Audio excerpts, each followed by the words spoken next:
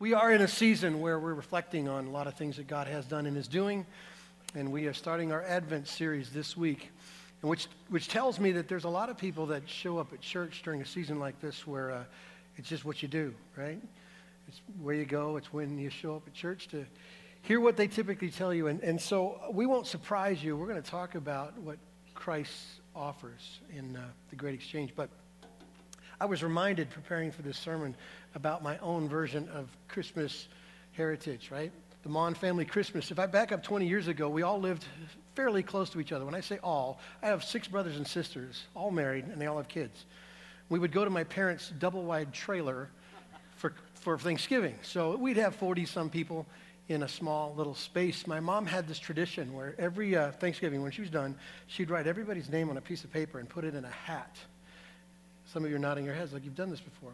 And everyone would pass the hat around. You'd pick a name, and you had to buy them a gift for Christmas, okay? I hated that tradition. Hated it. One is you never knew what to buy, and secondly, they had a limit of $20 you could spend on a person, and you never could get anything cool for $20. So I hated the whole thing. My mom was highly stressed. So that was my version of the gift exchange, but we're going to do something really obvious. We're going to talk about the gift that Jesus provides. The scriptures tell us in Ephesians chapter 2 that what he provides is a free gift of salvation to those who trust him. And so there's this exchange that takes place, right? What sin has caused to us, what it does to us, what it condemns us with. We get to turn that stuff in and receive from Christ and his work a whole bunch of stuff. That's amazing. So we get to trade in our despair for his hope, according to the scriptures and the gospel. We get to trade in the sadness of life for his joy that super abounds and super exceeds over all the things that we see. We get to trade in this mundane existence and survival for his glory, living for something bigger than ourselves. And what we're going to talk about today, we get to trade in maybe stress and maybe trouble for his peace. So today is a discussion on peace. Before we get into it, let's pray and ask for his presence in our time together. God, I thank you for Jesus. We thank you in advance for what we're going to talk about today. Do pray, God, that your Spirit would be here and encourage us and inform us of what Christ has provided by his coming. We pray this in his name. Amen. People who study these things have gone back to BC 3600 and have figured out that we've only had 292 years of peace in our world since then. That's ridiculous if that's true. They've also calculated some 14,552 wars that have taken place in that time and 4+ billion people killed. I don't think we do peace very well, to be honest. If we take it away from this giant corporate humanity kind of discussion to individual discussion about our own level of peace, I don't think we do well at that either. The American Psychological Association has done a survey this last year that said 80% of people surveyed said their stress was twice what it was the year before. 40% of those surveys said that it was unbearable stress, like burden. There isn't peace. And they did a really cool thing, I thought. They put a kind of a tutorial of the things that people were stressed about and then told them how they responded to or what they were doing about the stress. Guess what the number one issue of stress caused in America? Money. Number 2, connected to money, job. Number 3 ties them both together, called economy, okay? That's the top 3. 4 and 5 are family and relationship. That's what people, top 5, are stressed about in their life. I can see why. People have hope in the wrong things. That'll always disappoint. I thought it was even more humorous to look and see how they dealt with it. Number one reason, or number one way in which people deal with the stress in life, you know what it is? Listen to music.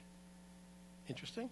The number 2 reason or way in which they respond to the stress in their life is exercise. I don't understand these people, but they exercise, okay?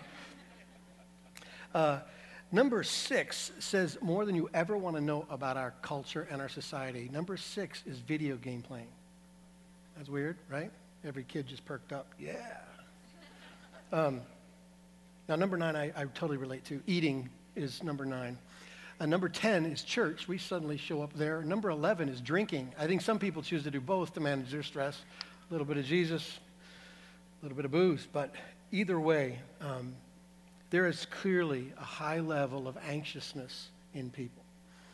And God has a lot to say about peace, 400 plus mentions of peace in the scriptures, so we want to spend some time looking at it. I want to show you, first of all, the angel's testimony to the coming of Christ in Luke chapter 2. So if you have your Bible, you might want to spin over there. Luke 2, verse 10 through 14. If you don't have a Bible, we'll have it up on the screens for you, which reminds me that there are some of you who don't own one. And if you don't own a Bible, we'd love to give you one. So if you head over to our bookstore after our time together, they'll give you one free of charge. So thanks for being here.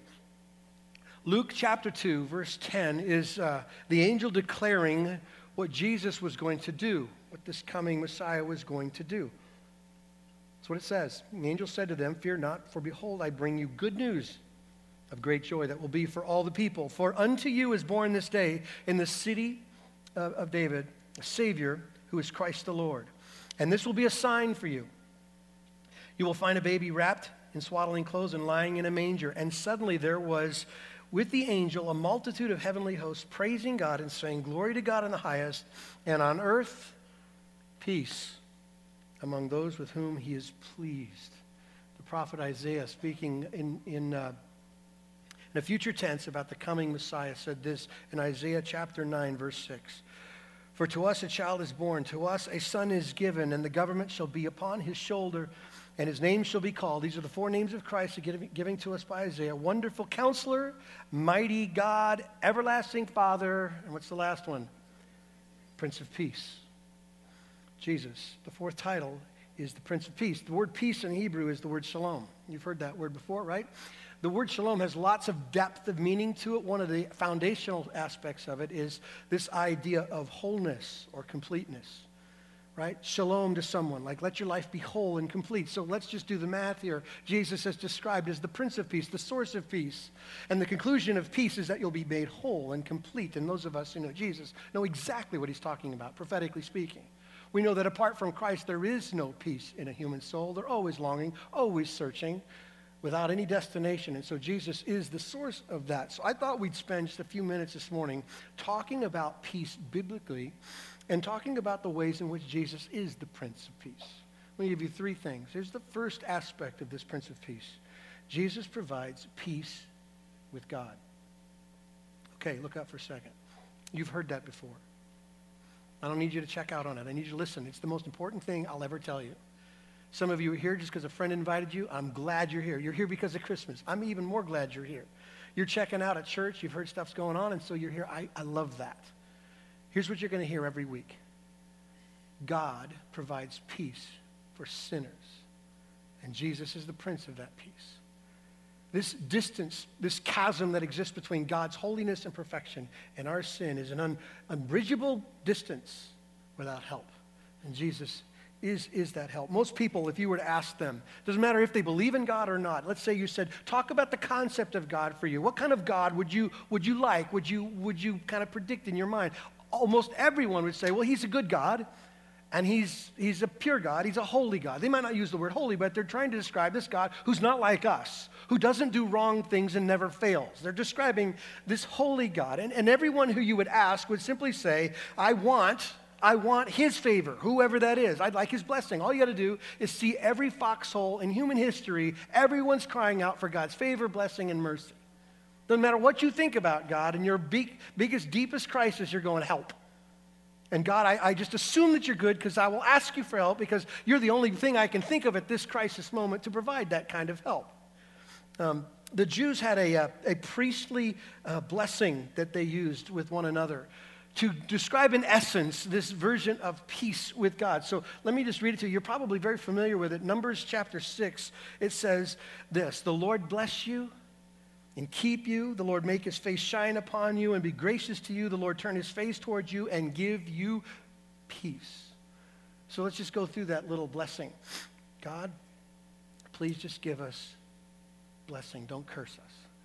God, don't turn dark on us. Don't treat us with wrath. God, treat us with favor.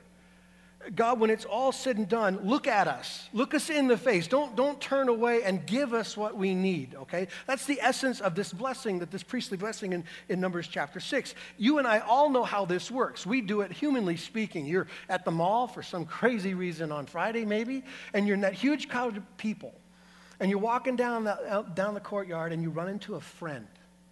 you haven't seen in like years. Hey, man, good to see you. You wrap your arms around them and you talk about what's been going on and you get caught up and you look them in the eye and you share a really good moment because you're friends. But if you ran into an enemy, you would dart into a store, you would divert your eyes, you would look away, right? Well, that's in essence what this blessing is talking about. God, be our friend. Notice us, look at us, bless us, protect us, guard us. People want that relationship with God. People want to be in good terms with this God, and here's how they typically try to get there. They try to work themselves to that relationship. They instinctively know that they need something like God in their life, and so what they think is, I'll just work really hard or work hard enough, at least I'll have my life merit some attention from God, and clearly if I'm better than the people around me, or I'm at least able to keep my own particular standards, God will take note, and he'll offer me blessing. He'll look upon me. He'll smile upon my actions, and he'll bless me accordingly if I just do these things. That's the human perspective when it comes to God and my problem. Now, we will work our way to it, but here's what ends up happening. Even at a time like this, during Christmas, people get busy trying to, well, maybe I should serve. Maybe if I get busy doing the homeless shelter, collecting food, or giving money, God will notice. That'll go on the I'm good enough account. But you're never quite sure. I mean, you're just working, but you're not quite sure. Or maybe you are sure, but you're sure of one thing. You got a major problem, and you don't know how to fix it. And somehow, even after you're done working really hard, you don't feel much better about where you're standing. And I know this, that's a debt feeling. And it makes a lot of people just throw their hands up and say, why try? I'm gonna give up. But here's the good news I want you to hear about the peace of God that Jesus provides as the Prince of Peace. We've been learning this. We've been studying Romans for 7 months now. A few months ago, we went through Romans chapter 5. Here's what Paul tells us in Romans 5, speaking of where this peace comes from. Watch this. Therefore, since we have been justified by faith, we have peace with God through our Lord Jesus Christ. Did you hear that? We get peace only one way. Being justified. Justified means that God doesn't see us as we really are. He sees us as perfect children, just as if we've never sinned. We get peace with God that way, by faith in Christ alone. Now, we have spent months looking at this issue, that our goods don't equal a right big enough for God to accept us, that our background and our family and our church or our religion or whatever we choose to say, God, here it is, what do you think? There isn't anything we can offer God that he says that's good enough. We are made right with God for one reason only, and you know what it is? Faith in Christ alone, by grace alone, period. There isn't another option. This flies in the face of every religion ever invented on this planet. Every religion has as its system a ladder. Do these things, merit this version of God's attention, and you got a shot. Only biblical Orthodox Christianity says just the opposite. What a paradox. In fact, the only way to know this peace with God is to stop trying. How weird is that?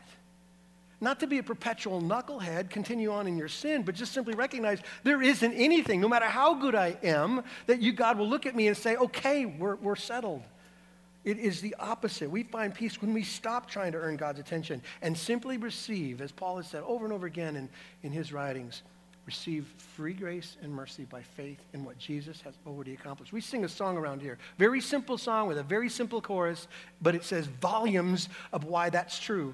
Jesus paid it all.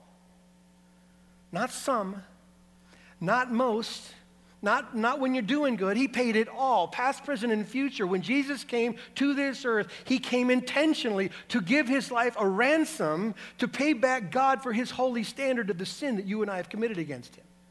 And God's standard is you sin, you will die. Somebody had to pay the price, the ultimate price. And Jesus, being perfect in every way, he died, and everything between us and God was satisfied. According to Psalm 103, there is now nothing that separates us. We can't be snatched from God's hand. He remembers our sin no more. As far as the east is from the west, so far God has removed it from us. Why? Because every drop of the wrath of a holy God was poured out on Jesus. Nothing left undone. Nothing. Peace comes one way. Peace with God comes being justified by faith in what Christ has done. Amen? Maybe some of you heard that for the first time. We're going to be here after the service, and I would love to chat with you about this in more detail, but let's move on and just kind of keep blowing up this picture of peace. Not only peace with God, there's the other aspect of peace that the Prince of Peace provides, peace of God. There's something that God does in the hearts of his children that means that they can survive circumstances they do not like or do not want. Jesus said this to his disciples. Listen to this in John chapter 14. Peace I leave with you, my peace I give to you. I do not give to you as the world gives. Do not let your hearts be troubled, and do not be afraid. John 16, I've told you these things so that in me you may have peace. In this world you'll have trouble, but take heart, I have overcome the world. Now, it's interesting to understand the context with which Jesus has just said these things. He has just described that he's about to go to a cross and die. Now, if you're a disciple who have given up 3 years of your life to follow this prophet, and you are the biggest show in town, and everything Jesus touches works, people are changed and miracles are happening. He looks like the political future of your country. He looks like all the hopes of all the aspirations that you could see with your eyes. And yet this Jesus came for a whole different reason. Not to resurrect the country, but to make dead people live. And so he tells them, I'm coming to die. This doesn't fit. This doesn't fit in any context or any reason in your mind at all. And he warns them about his coming death. And so from their vantage point, things are going to get hairy and they're going to get bad fast.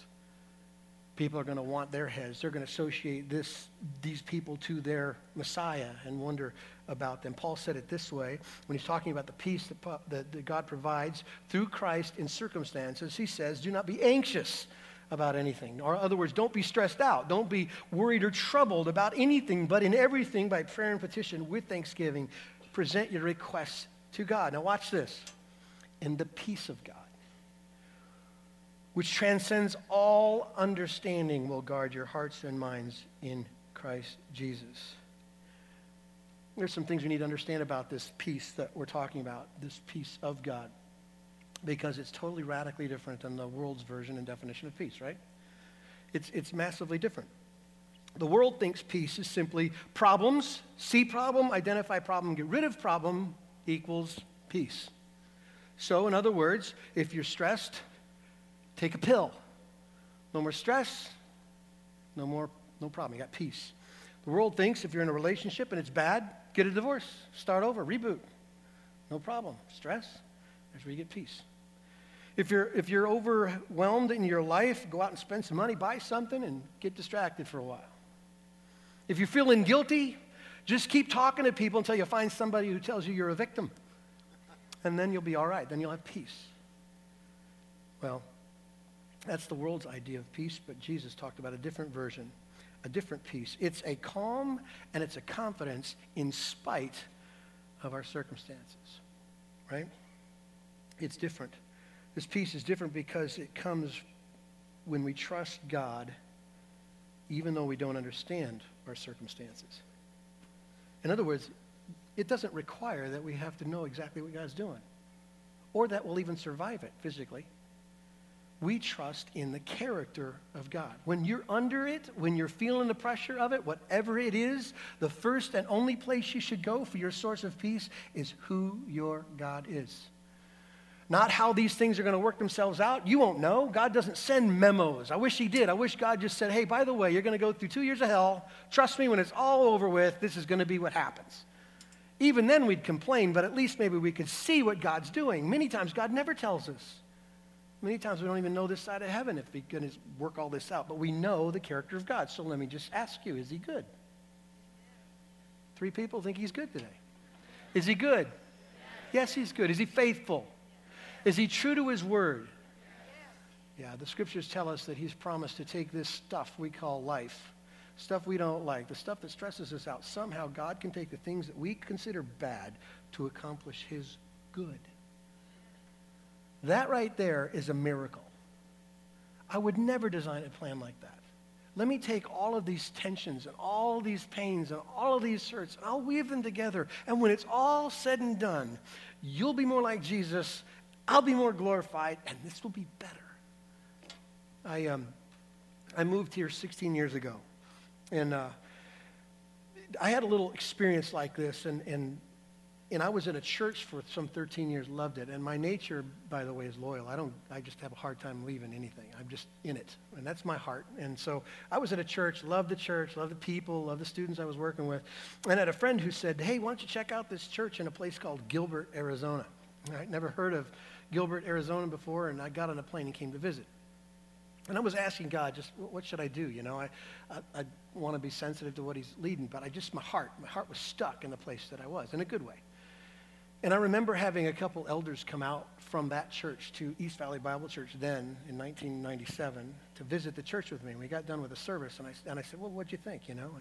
And they knew I was wondering about what I should do. And we went to an Outback Steakhouse over here in Mesa. Yeah, absolutely. And I sat down in that little seating area where you're waiting for your seat, you know, where they wait to call you. And my heart was just breaking because I was kind of stuck between two, like a love, like passion to do something new and the people that I loved. And I said, okay, guys, all you got to do is tell me you want me to stay. I'm never going anywhere. And you could hear crickets chirping, man.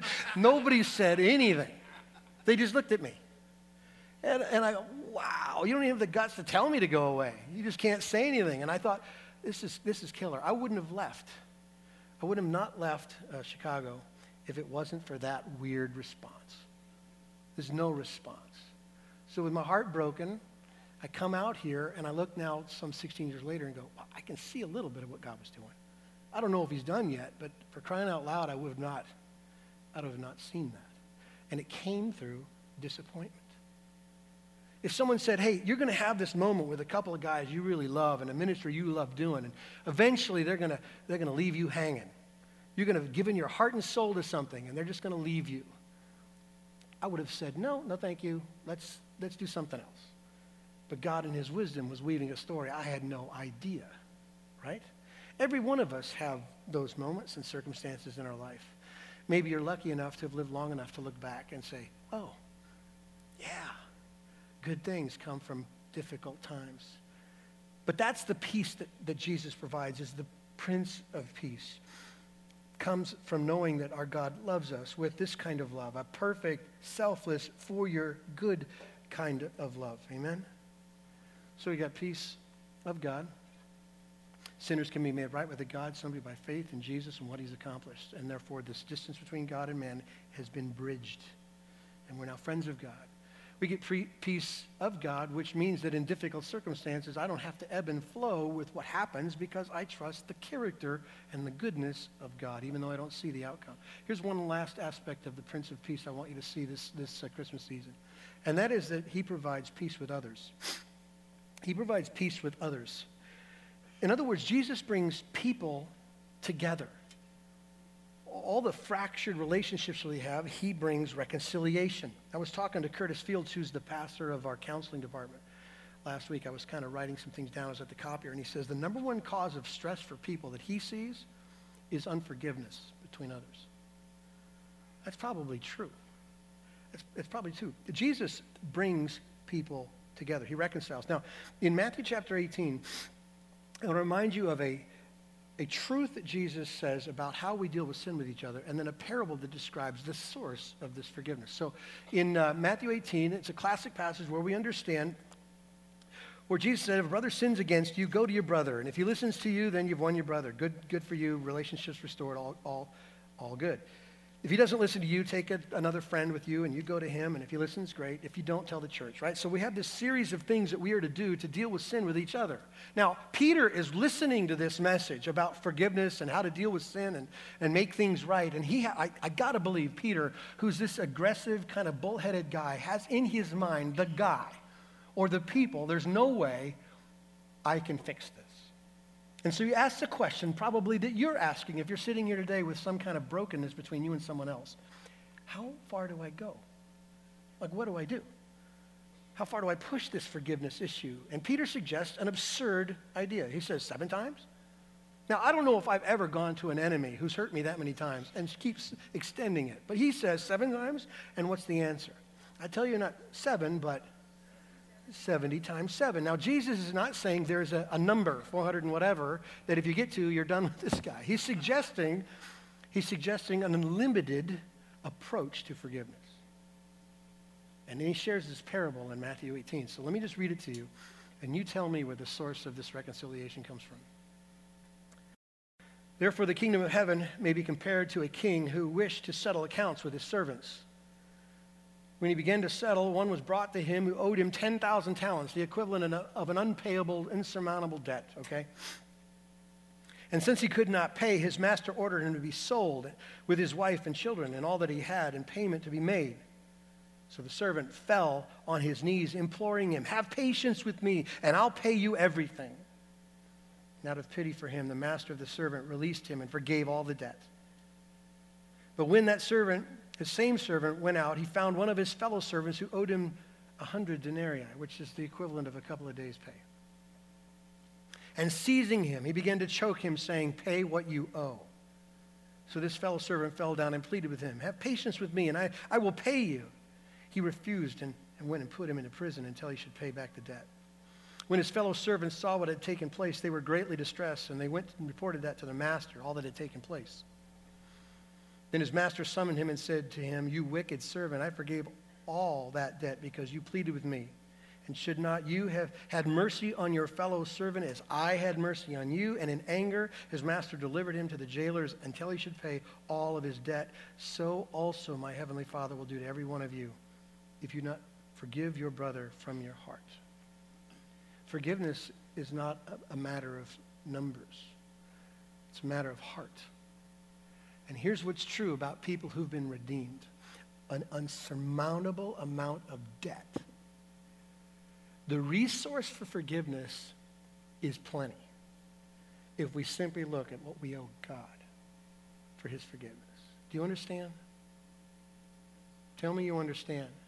Listen, I've got a picture in my mind of a scenario some 25 years ago. This guy, I won't mention his name, hurt me like no other person I know. And if you know my personality, I can hate pretty good. And I'm loyal and I can love, but you get me wrong and it goes bad. And I had a season, years in fact, where I was bitter, like boiling bitter. But the advantage was he lived in another state. So this is how some of us cope with bitterness and brokenness. He's just far away enough that I don't have to deal with it, right? Until I was sitting in a service very similar to this one. And the pastor was preaching about forgiveness, and God cut me. He cut me down to my core about this truth, that people who've received this unbelievable amount of forgiveness of debt should have untold numbers of resources to forgive those who hurt us, those puny little debts. So I went home and I felt really like convicted, and I said, "Sue, I'm going to call him." I haven't talked to him in years. I picked up the phone, dialed the number, and he answered, and I said, "Hey, man, I just want you to know that I've been really bitter, like really bitter. And I was sitting in church this morning, and God got a hold of me. I couldn't deny it, that I was bitter and it was wrong, and I just want to ask you for forgiveness." Now, right here is when the strings start playing louder, okay? And he said this, "Good. I'm glad to see you came to your senses." Over here, this little meter was going right to the top. Like everything I wanted to get away from just came right back. But then I remembered this: as far as it depends upon me, be at peace with all men. Listen, I know this. The only reason any of us would ever be moved to deal with someone who sinned against us is to see our offense against God. That God has no right, he has no need to relate to us. He chooses to give us forgiveness and grace. He forgives a debt we could never pay. Amen. We go free, not just free, we get adopted in and get the inheritance of the kingdom. We get the riches of the king. That's how far he's removed our transgressions from us. And we go around holding these little puny offenses against people. Somebody who said something or done something or taken something or continues to do it. And God looks at that and goes, "Really? Seriously? After all I've done for you to release you from the debt to me, it cost me the life of my son. And you're going to go around choking people until they say they're sorry." You get my point? Here's the peace that Jesus provides. The Prince of Peace says this distance between God's holiness and your sinfulness is bridged by his life and death for you. By faith you receive it.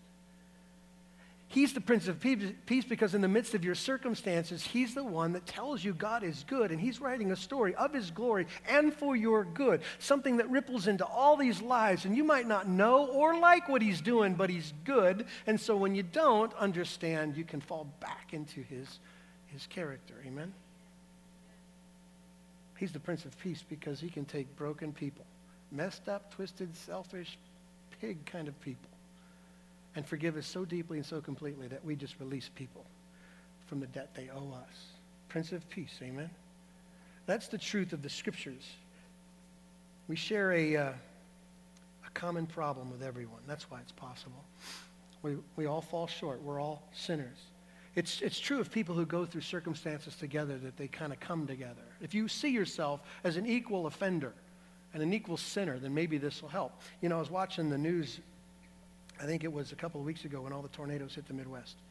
And I watched how total strangers a day before were now helping each other reclaim possessions and look for kids. And what made them connect?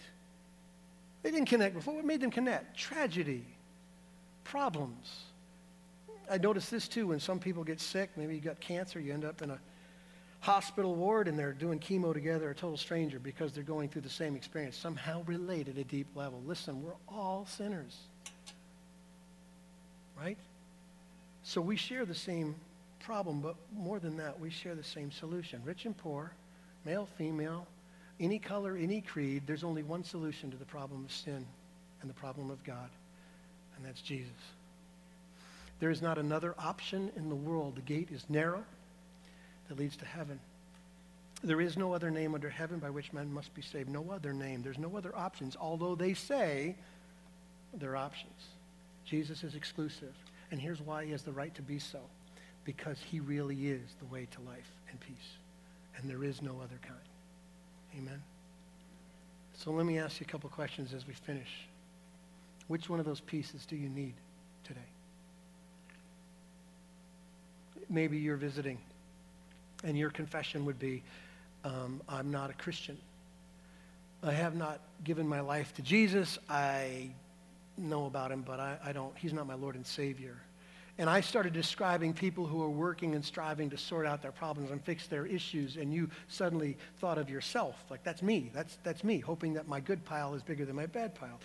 Do you need the peace with God? All this truth that we've talked about, this being made right with God by faith alone. Do you want to be friends with God? If that's true, if you want the peace that he provides, then it's simply understanding by faith what Christ has done. That it's true that when Jesus came, he came intentionally on a rescue mission to give his life, to die, so that God could transfer from you all of your sin that you're guilty of to Jesus, past, present, and future, so that when God kills his own son, all of your debt is being paid in full.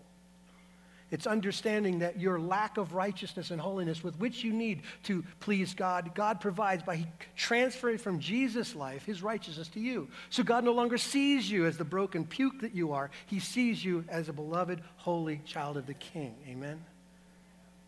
That's the truth. That's how you have peace with God. And maybe you're sitting here today and you go, no, it's the peace of God that I'm looking for. Because I don't manage my life too well. Then I'm asking you to remember the character of your God. He uses the things that we call bad to do the things he calls good. Amen? That's what he does. We can trust him. Even though you don't understand, we have confidence because of his faithfulness. Maybe you hear and you have problems with people. You would use the word war to describe it. Then simply see them as Jesus sees you. A debtor he's forgiven. Right? These are small debts. Ask God to give you the heart to change. Let me remind you of these verses before we pray. This is the peace that Jesus offers. Peace I leave with you, my peace I give to you, not the kind the world gives. So don't let your hearts be troubled. I said these things so that in me you might have peace. In the world you're going to have tribulation. But take heart. I've overcome the world. Come to me all who labor and are heavy laden, and I will give you rest. Same word for peace. Take my yoke upon you and learn from me, for I am gentle and lowly in heart, and you will find rest for your souls. For my yoke is easy, and my burden is light. Amen. Let's pray.